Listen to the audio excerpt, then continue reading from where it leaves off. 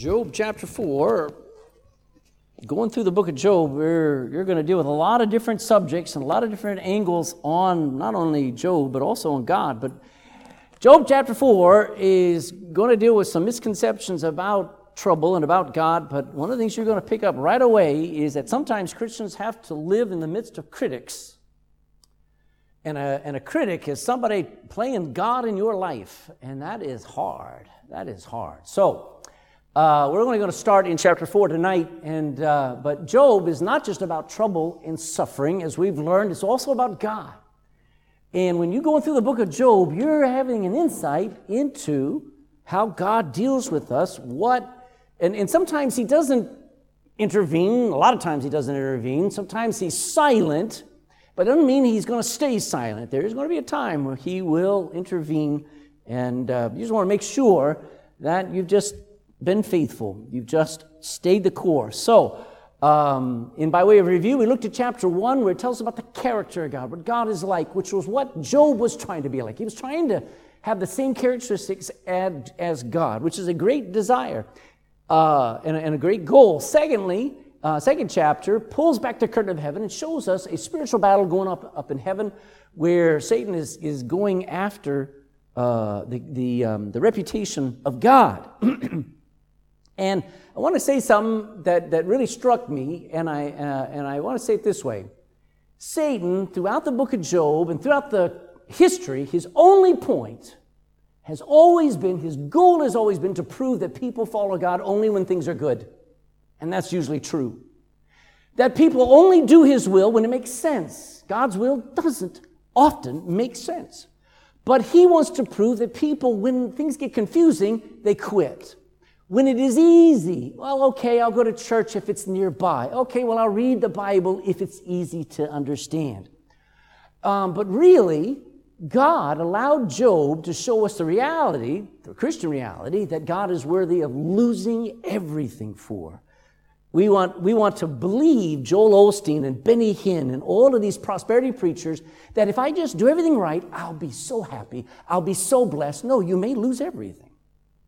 So, chapter 2 shows us how Satan's goal for the Christian is to find out, are you only in it for the good times? Chapter 3, we looked at 4 questions about God that everyone ultimately needs and desperately needs answered when God goes dark. So we now come to chapter 4, where we begin to listen to one of Job's best friends. When that best friend becomes a nightmare, instead of being an encourager, he becomes a critic. So, what happens here in Job for the next 28 chapters is 3 cycles of debates. This is kind of like the epitome, the highest order of a play, where you see somebody speaking up before the audience and pointing to a person up on stage, and this person begins to just hammer away at Job. And then Job stands up and he begins to try to defend himself and respond. And then somebody else stands up and says, yeah, but this. And for 28 chapters, you have 3 cycles. The first cycle has Eliphaz attacking, then Job responding, then Bildad attacks. And he tries to break Job, and Job responds. Then this guy named Zophar, he slams, and then Job back responds. And you would think after one series of pow, pow, pow, like in a boxing ring, you think, Job, give up. Guys, let him alone. No. It goes into a second round. And they go through 7 chapters of attack and repel. Then you think, surely, Job, it's over. Surely, guys, you'll let up. And no, they go through a 3rd cycle. It's like never ending. But it's not over. Because after those 3 cycles, and Job is worn out, and Eliphaz and Bildad and Zophar have finally said, I've said all I can, another guy shows up named Elihu. Now, Elihu's not totally a bad guy. None of these guys are bad. But Elihu comes up, and at least he's done one good thing. You know what he's done? He's listened. He has watched and listened both sides, go at it, and then finally he speaks. The problem you'll find with Elihu is he's so precise, and he goes after both Job's friends and after Job But there's one thing he's lacking in all of that discussion, in all of that truth. You know what Elihu misses? Compassion. So we come through 4 battles against Job, and Job wasn't asking for any of it. Job had not stepped out of the Christian life and gone off into some deep sin. Job had not left his wife. Job had not murdered his children. Job had not coveted another man's wife. Job had done nothing, and yet everybody was against him. So you come through that, and what you find is it's rough on Job, all of these chapters. And God is silent. And if you are saved 1 year, 2 year, 10 year, 15 years, let me tell you, there are going to be stretches of time when nobody understands what you're going through, and everybody's got a finger to point and say, aha, aha. And even David talks about that. And you're saying, God, where are you? How come you're not defending me? So we start off here in Job chapter 4. Let's start off here in verse 1. Job chapter 4 and verse 1. And Eliphaz is the first one to speak. Verse 1, then Eliphaz the Temanite answered and said. Now in chapter 3, Job's talked, and he's basically, what did he wish? Anybody remember? No, he didn't really wish to die. He wished he'd never been born. Now it's almost the same. But he wished he had never been born. Now that's a hard thing because he had had 10 children. He had a wife, he had had success, he had been blessed. But he said when he lost it all, he wished he had never experienced the high because of the pain of the loss. Now let me ask you this. If you've ever experienced loss, you've ever experienced failure, what's the one thing you don't need when you've experienced failure? Someone to come along and point the finger and says, I know why. Wow. So, but Eliphaz has something to say. Now, he's not a bad friend. He's probably one of Job's best friends. To be a friend of Job, Job was an incredibly wealthy man. This guy was also probably incredibly wealthy, incredibly successful, probably had 10 children himself, probably had a perfect wife and a perfect dog, and everything was going great. But when you read in verse 1 and 2, you find that he can't help himself. Read verse 1 and 2. Then Eliphaz the Temanite answered and said, if we essay to commune with thee, if we start to commune with thee, wilt thou be grieved? What a question. Of course he's going to be grieved. But who can withhold himself from speaking? How can I not start saying something? So Eliphaz believes he has to speak up and say something. He can't help but express his great wisdom. And, I have to write this down. The best gift you can give somebody who's hurting is silence. A wise man once said, nothing. Amen. It is almost always best to just sit and wait with someone who is hurting. They may talk, they may ask why. But I believe there's way too much talking today. We have so much noise. We have so many people are watching YouTubes all day. They are listening to talk shows all day. They are talking, listening. What do you think? Blah, blah, blah, blah. And there's no silence. There's no ability to process and just rest. Everybody has an opinion. Amen? For most people, that's all it is just an opinion. Eliphaz feels like he has to respond and he's got to explain. He said, Job, let me tell you why you've lost all these things. Let me help you understand why you're so angry at life. Job, let me help you with your conclusions about God. Now I'm going to say something real clear. Eliphaz has no Bible. The Bible hadn't been written yet. As a matter of fact, Job is the first book in the Bible. So he's speaking not from Scripture. He's speaking from his wisdom. Be careful who you listen to. Eliphaz starts to mock Job. Doesn't encourage him at all. Look at verse 3. Behold, listen to these words very carefully. Thou, Job, hast instructed so many, and thou hast strengthened the weak hands. So far, so good. Thy words have upholden him that was falling, and thou hast strengthened the feeble knees. And then there's a but. Verse 5. But now it is come upon thee, and thou faintest. Stab, stab. It toucheth thee, and thou art troubled.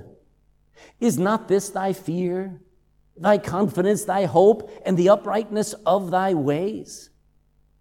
So Eliphaz comes up and he begins to say, Job, you've done so much for so many people, but it is not doing you any good. Eliphaz refuses to honor Job in any way.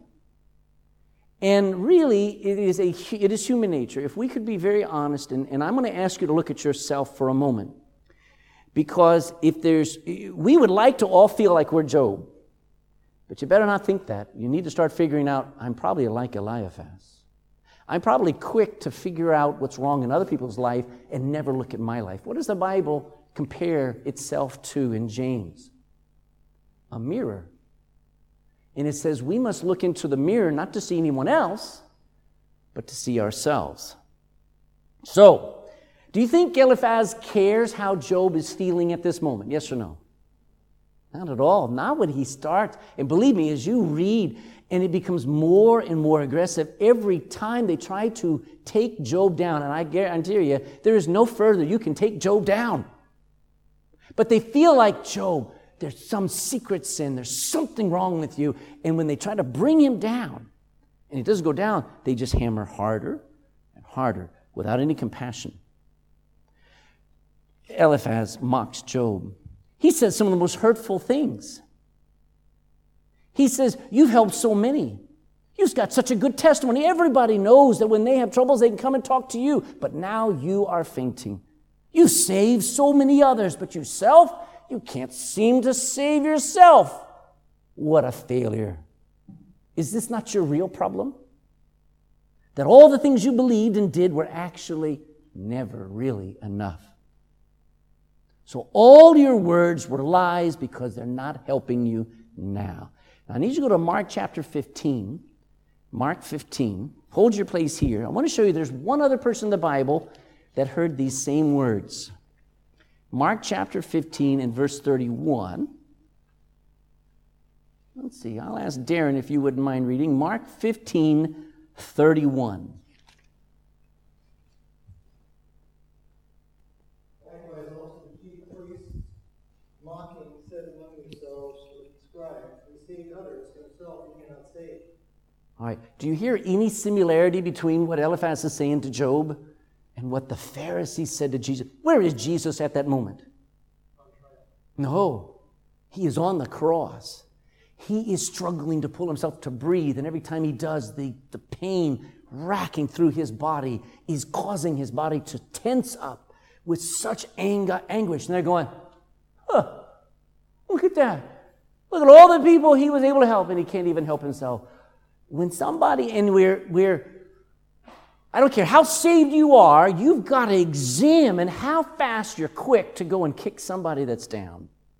It happens, especially among Christians. Now, go back in chapter 4 and verse 7, he doesn't have biblical wisdom. He uses what is called conventional wisdom to try to help Job. He uses logic. Let's listen to his hot logic. Start back in verse 5. I'll give you these few things that he says, and then we'll talk about them. Verse 5. But now it is come upon thee, and thou faintest. It toucheth thee, and thou art troubled. Is this not thy fear, thy confidence, thy hope, and the uprightness of thy ways? As if to say, isn't this the fruit of your faith? So he says right off the bat, your faith is proven to be empty. He goes on in verse 7, he says, remember, I pray thee, who ever perished, being innocent? Or where were the righteous cut off? He's as if to say, God's people don't have troubles. He goes on in verse 8, 9, he says, even as I have seen, as if he's the end all, they that plow iniquity and sow wickedness, they reap the same. By the blast of God, they perish. And by the breath of his nostrils, they are consumed. Here's a third thing he says. Only the wicked reap so many troubles like you have, Job. And then verse 10. The roaring of the lion and the voice of the fierce lion and the teeth of the young lion are broken by God. The old lion perisheth for lack of prey, and the stout lion's whelps are scattered abroad. What's he saying? Just like the strongest lion that God breaks when God is breaking you, Job, there's no fighting it. There's no getting out of it. You're doomed. Now I have to say this. This is his theology. This is Eliphaz, and this is what we're going to see. Eliphaz, Zophar, Bildad are all going to have these thoughts of how God is and what God does, and it is torture. Now, Job has got a lot of wrong concerns and things of understanding about God as well. But let's look at these few things here, because Eliphaz believes, I understand your problem. But I'm going to say this. Let me hold that for a second. Let's test some of Eliphaz's statements, okay? Number one, the first one. He says, your faith has proven to be empty. Is that true or false? Has his faith proven to be empty? Not at all. Not really at all. Go to Job chapter 19. Job chapter 19, if I got Miss Sherry to read verses 25 and 26.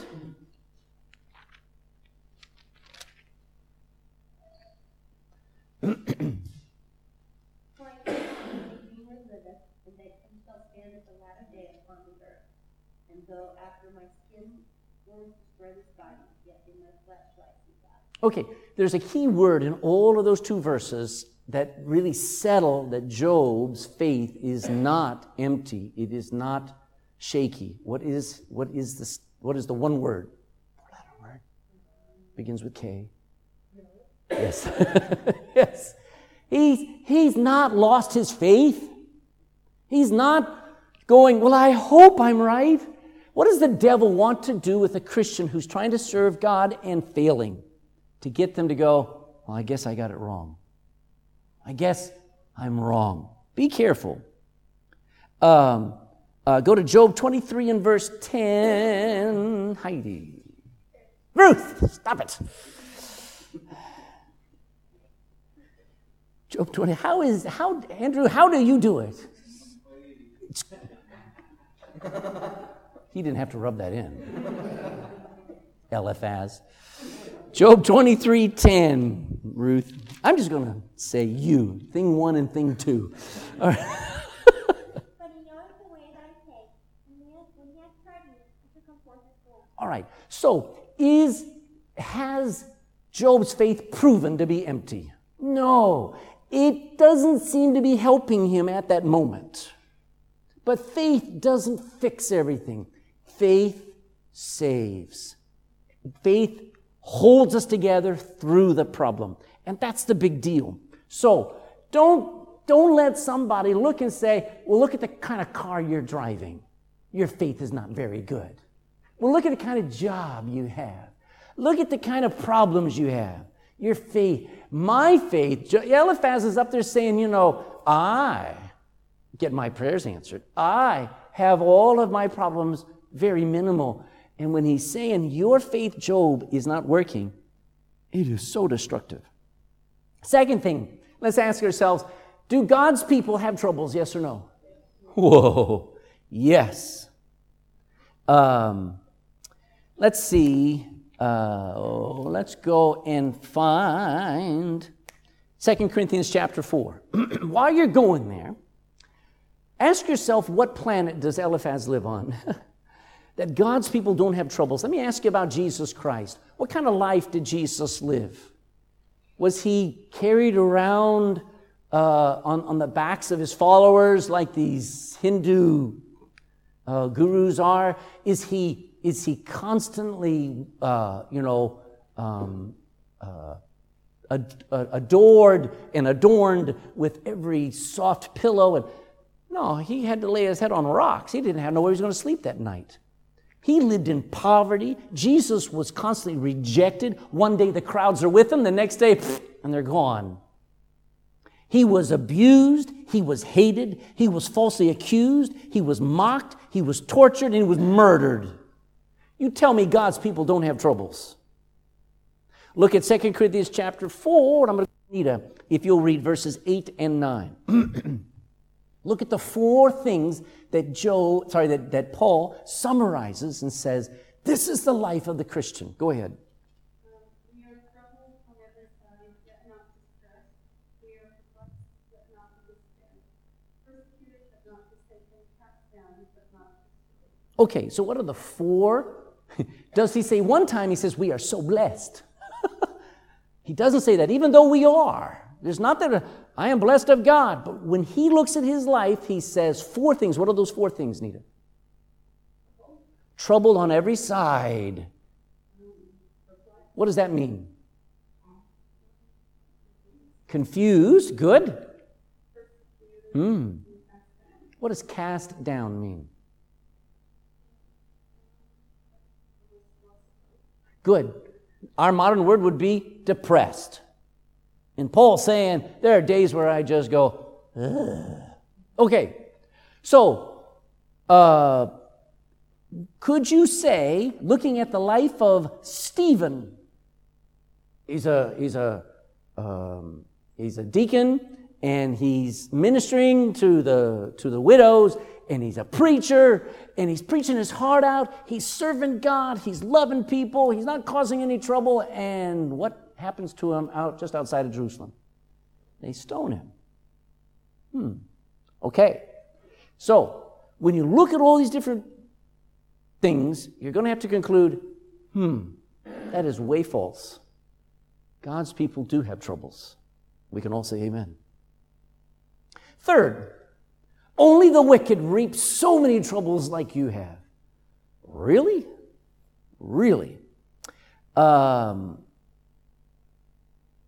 Go to 2 Corinthians chapter 11, and we'll go to, this time I'll say, Heidi. This is a bit of a long one. I might stop you in it, but we'll just let it go for a minute. 2 Corinthians chapter 11, verse 23 to 30. Let me ask you here, Heidi. If you had a disaster, a health problem, a financial problem, you're kicked out of the house, not by your parents, but by the owner, saying you're all out. Okay. At what point, how many problems would you take before you start to go, this is awful? And how soon would it be where somebody start pointing and saying, you guys are something's really wrong with you if all of those things are going wrong in your life? See, the amount of wrong sometimes determine how bad or how sinful or how low we look in other people's lives. Look at the list that Paul gives of wrongs and of troubles in his life.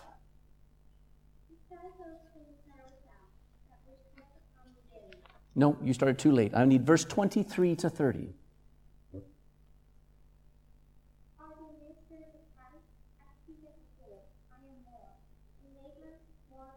Hold, you know what a laborer who's working more than everybody else is called? He says, I work more than anybody else. And that's not always good. People go, you're a workaholic. Oh, yeah. He goes on. Next one.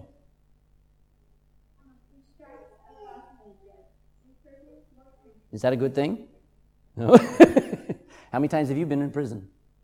None. Okay. Keep going. Paul had actually been declared dead evidently a couple of times. Keep going.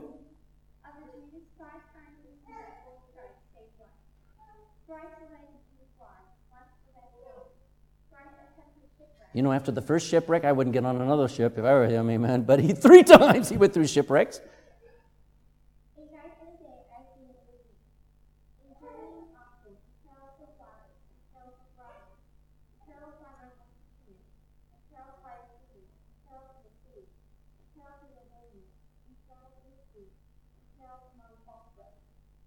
weariness and fatigue, and watching often, hunger and thirst, and expecting nothing often, and cold and nakedness. Pride those things that are without, that which comes daily upon me daily, the care of all creatures. Who is he? And I am not he. Hmm. Who is it? And I burn not. Hmm. If I must be glory, I will glory of the things which concern my infirmity. Okay, so when somebody buys a new car and shows it off, they're like, "Ooh, look at how God has blessed me." But Paul says, if I'm going to glory in my troubles. Which one's easier to say? The first one, yeah. Glorying in success. So, when people say, you're in a lot of trouble, only wicked people, only bad people get in that much trouble. And that is wrong. This is how Eliphaz sees the Christian life. He says, troubles are only for bad people. And the fourth thing he says is, if God is against you, like he just must be, then there's no stopping it. Let's go to 2 Corinthians 7:14, and I'll ask your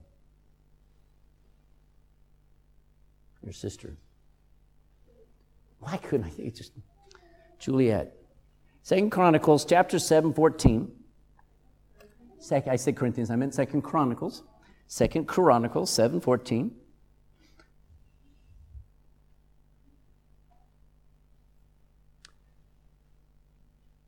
Eliphaz describes lions' teeth being broken and the strongest being defeated by God, as if to say, Job, God is breaking you and there's no stopping it.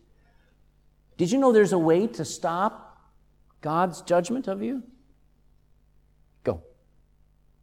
If my people which are called by my name shall humble themselves and pray and seek my face and turn from their wicked ways, then will I hear from heaven and will forgive their sin and will heal their land. There is a fatalism among Christians that looks at certain people and says, they're too far gone. You can't say that. Even a nation that is so far away from God like Ireland is right now can get back right with God if they humble themselves and pray. So there is in all four categories when God is working against you, and that's how they're going to see this whole thing. They have no idea that Satan is actually working against them. When God is against you, all you got to do is stop, humble yourself, because God says, humble yourselves under the mighty hand of God, and He will lift you up. So you just humble yourself and you wait on God. Maybe you do need to repent and wait on God, because when something's coming against you, you can actually change the mind of God. Give me an example where the wrath of God was quenched. Say it again. I'm waiting. Part of the sea? I don't remember that. Okay. I take your word for it. I don't know. I don't remember. Andrew?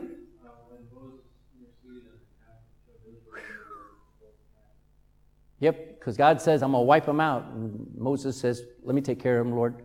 Anybody, any other group? Nineveh. Amen. All right. So, Eliphaz has got some wrong doctrine. You say, well, what's the big deal? Well, I'm going to finish with this thought. Number one, be careful who you allow to criticize you. Be careful. Not that you don't have criticism. We need critics. We need people who will tell us what we don't like to hear. But be careful who you allow to speak into your life and judge your life, because not everybody's your real friend. And even your friends have no idea. What would you call Eliphaz? Would you call him at this point in the interaction? We're only beginning with Eliphaz. Would you call him a friend? Is this how a friend talks to you when you're hurting? No. Would you call him a counselor? Or would you call him a critic? A fault finder. He's looking and digging to find a fault. And Job is surrounded by him. Go back to Job chapter 1 and verse 9, and let's see. Job 1:9, Mr. Bill. If you'll read verse 9. 1:9.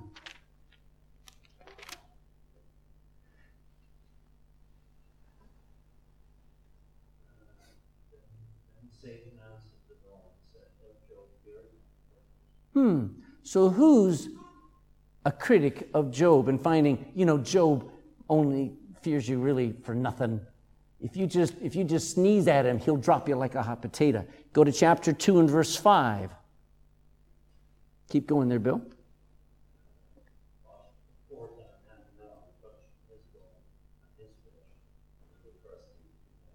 Okay, so he is attacking, he is criticizing the frailty of Job. Is Job frail, yes or no? Of course he is. All right, I'll show you one more. Revelation 12:10. Miss Pat, would you read Revelation chapter 12, verse 10?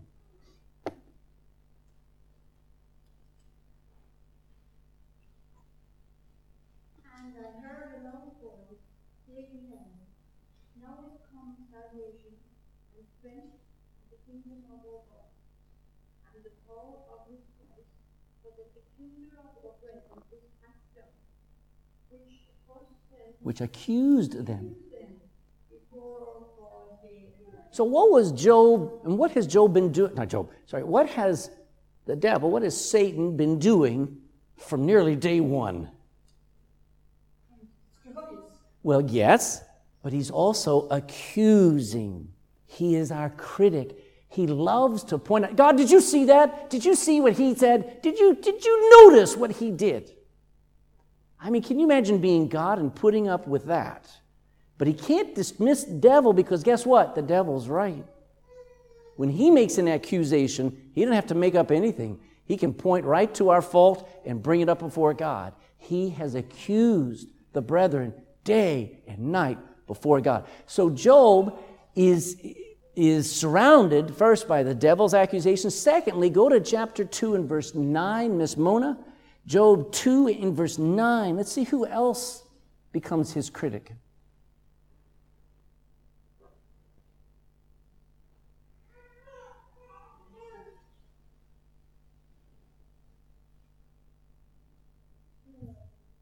Then said his wife unto him, dost thou still retain that integrity? Curse God and die. Does she like his faithfulness, his integrity, his faith in God? Does she appreciate the fact that he's trying to just worship God even though he's sitting on an ash heap? No. She's saying, your integrity stinks. Let's just die. So his wife turns on him. And then he's got these 3 friends who have sat down there, and they're waiting each time to take their turn in the ring with him. I would say Job feels very alone. Would you agree? Now, do you remember what I said at the beginning? I said this. I said Satan's only goal is to prove that people only follow God when things go good. That they only do his will when it makes sense and when it's easy. Well, God allowed Job to show us a different reality. He didn't show a defeat, the destruction of Job. He said, you know what, I want you to test Job because I'm going to use Job to encourage Christians about 4,000 years in the future today that God is worthy of losing everything for. Go to Philippians chapter 3. Let's see, I'll go to Brother Dan. Philippians chapter 3, verses 7 to 10.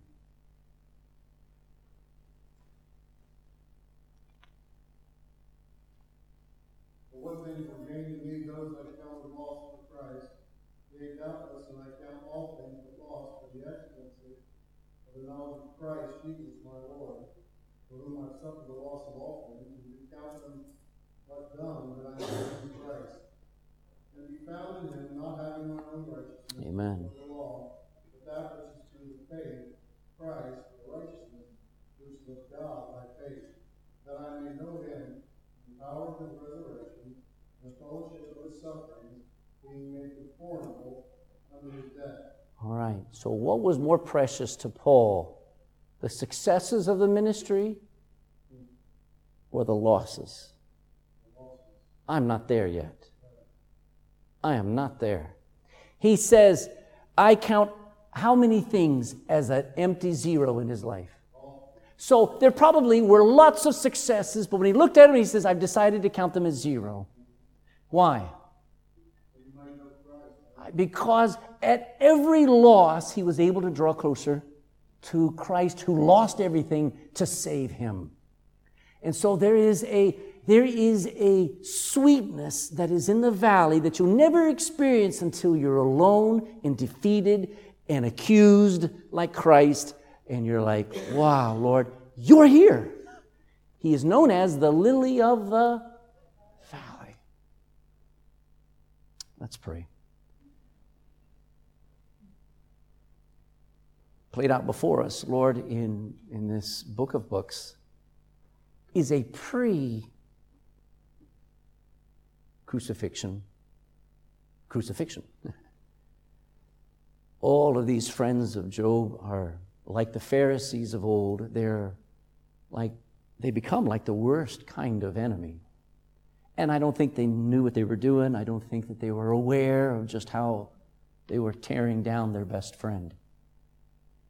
Because there are more forces operating than just us. I believe the devil was behind all this. But Father, I know that there is a force above Satan in using all of this for good. So, Lord, I pray that we don't focus just on Job, but we look at Eliphaz and we say, Lord, help me not to be like him. Help me when somebody is hurting to probably say nothing. Help me not to think that I understand. Help me not to think that I can fix. Help me to just love. And if they want to talk, listen. And if they need counsel, say as little as possible and say only what will encourage them. Because, Lord, I don't want to add insult to injury. That's the devil's work. You told me I need to be careful with what I say. I need to be careful with how I judge. Because I'm too prone to judge others by my Christianity. So, Lord, I want to judge things by Jesus Christ. And when I look at him, I see somebody who overlooked a lot of me and still loves me. So, Lord, as we start to look at this man Eliphaz and go through, and we see the prosperity doctrines, help us to recoil and to pull back and go, Lord, if I lose everything, help me to be faithful. If I end up on an ash heap, can I still worship you? Would you help me never, ever to forget that I have good reason to still trust you and to know that you ever live and you're my Redeemer, and that no matter how bad it gets, you're going to make me like Jesus. You're going to make me more precious than gold. So I love you, Lord. I pray that these thoughts and these truths open our eyes, not to just the troubles that we go through, but to the troubles that we add to in other people's lives. In Jesus' name, amen.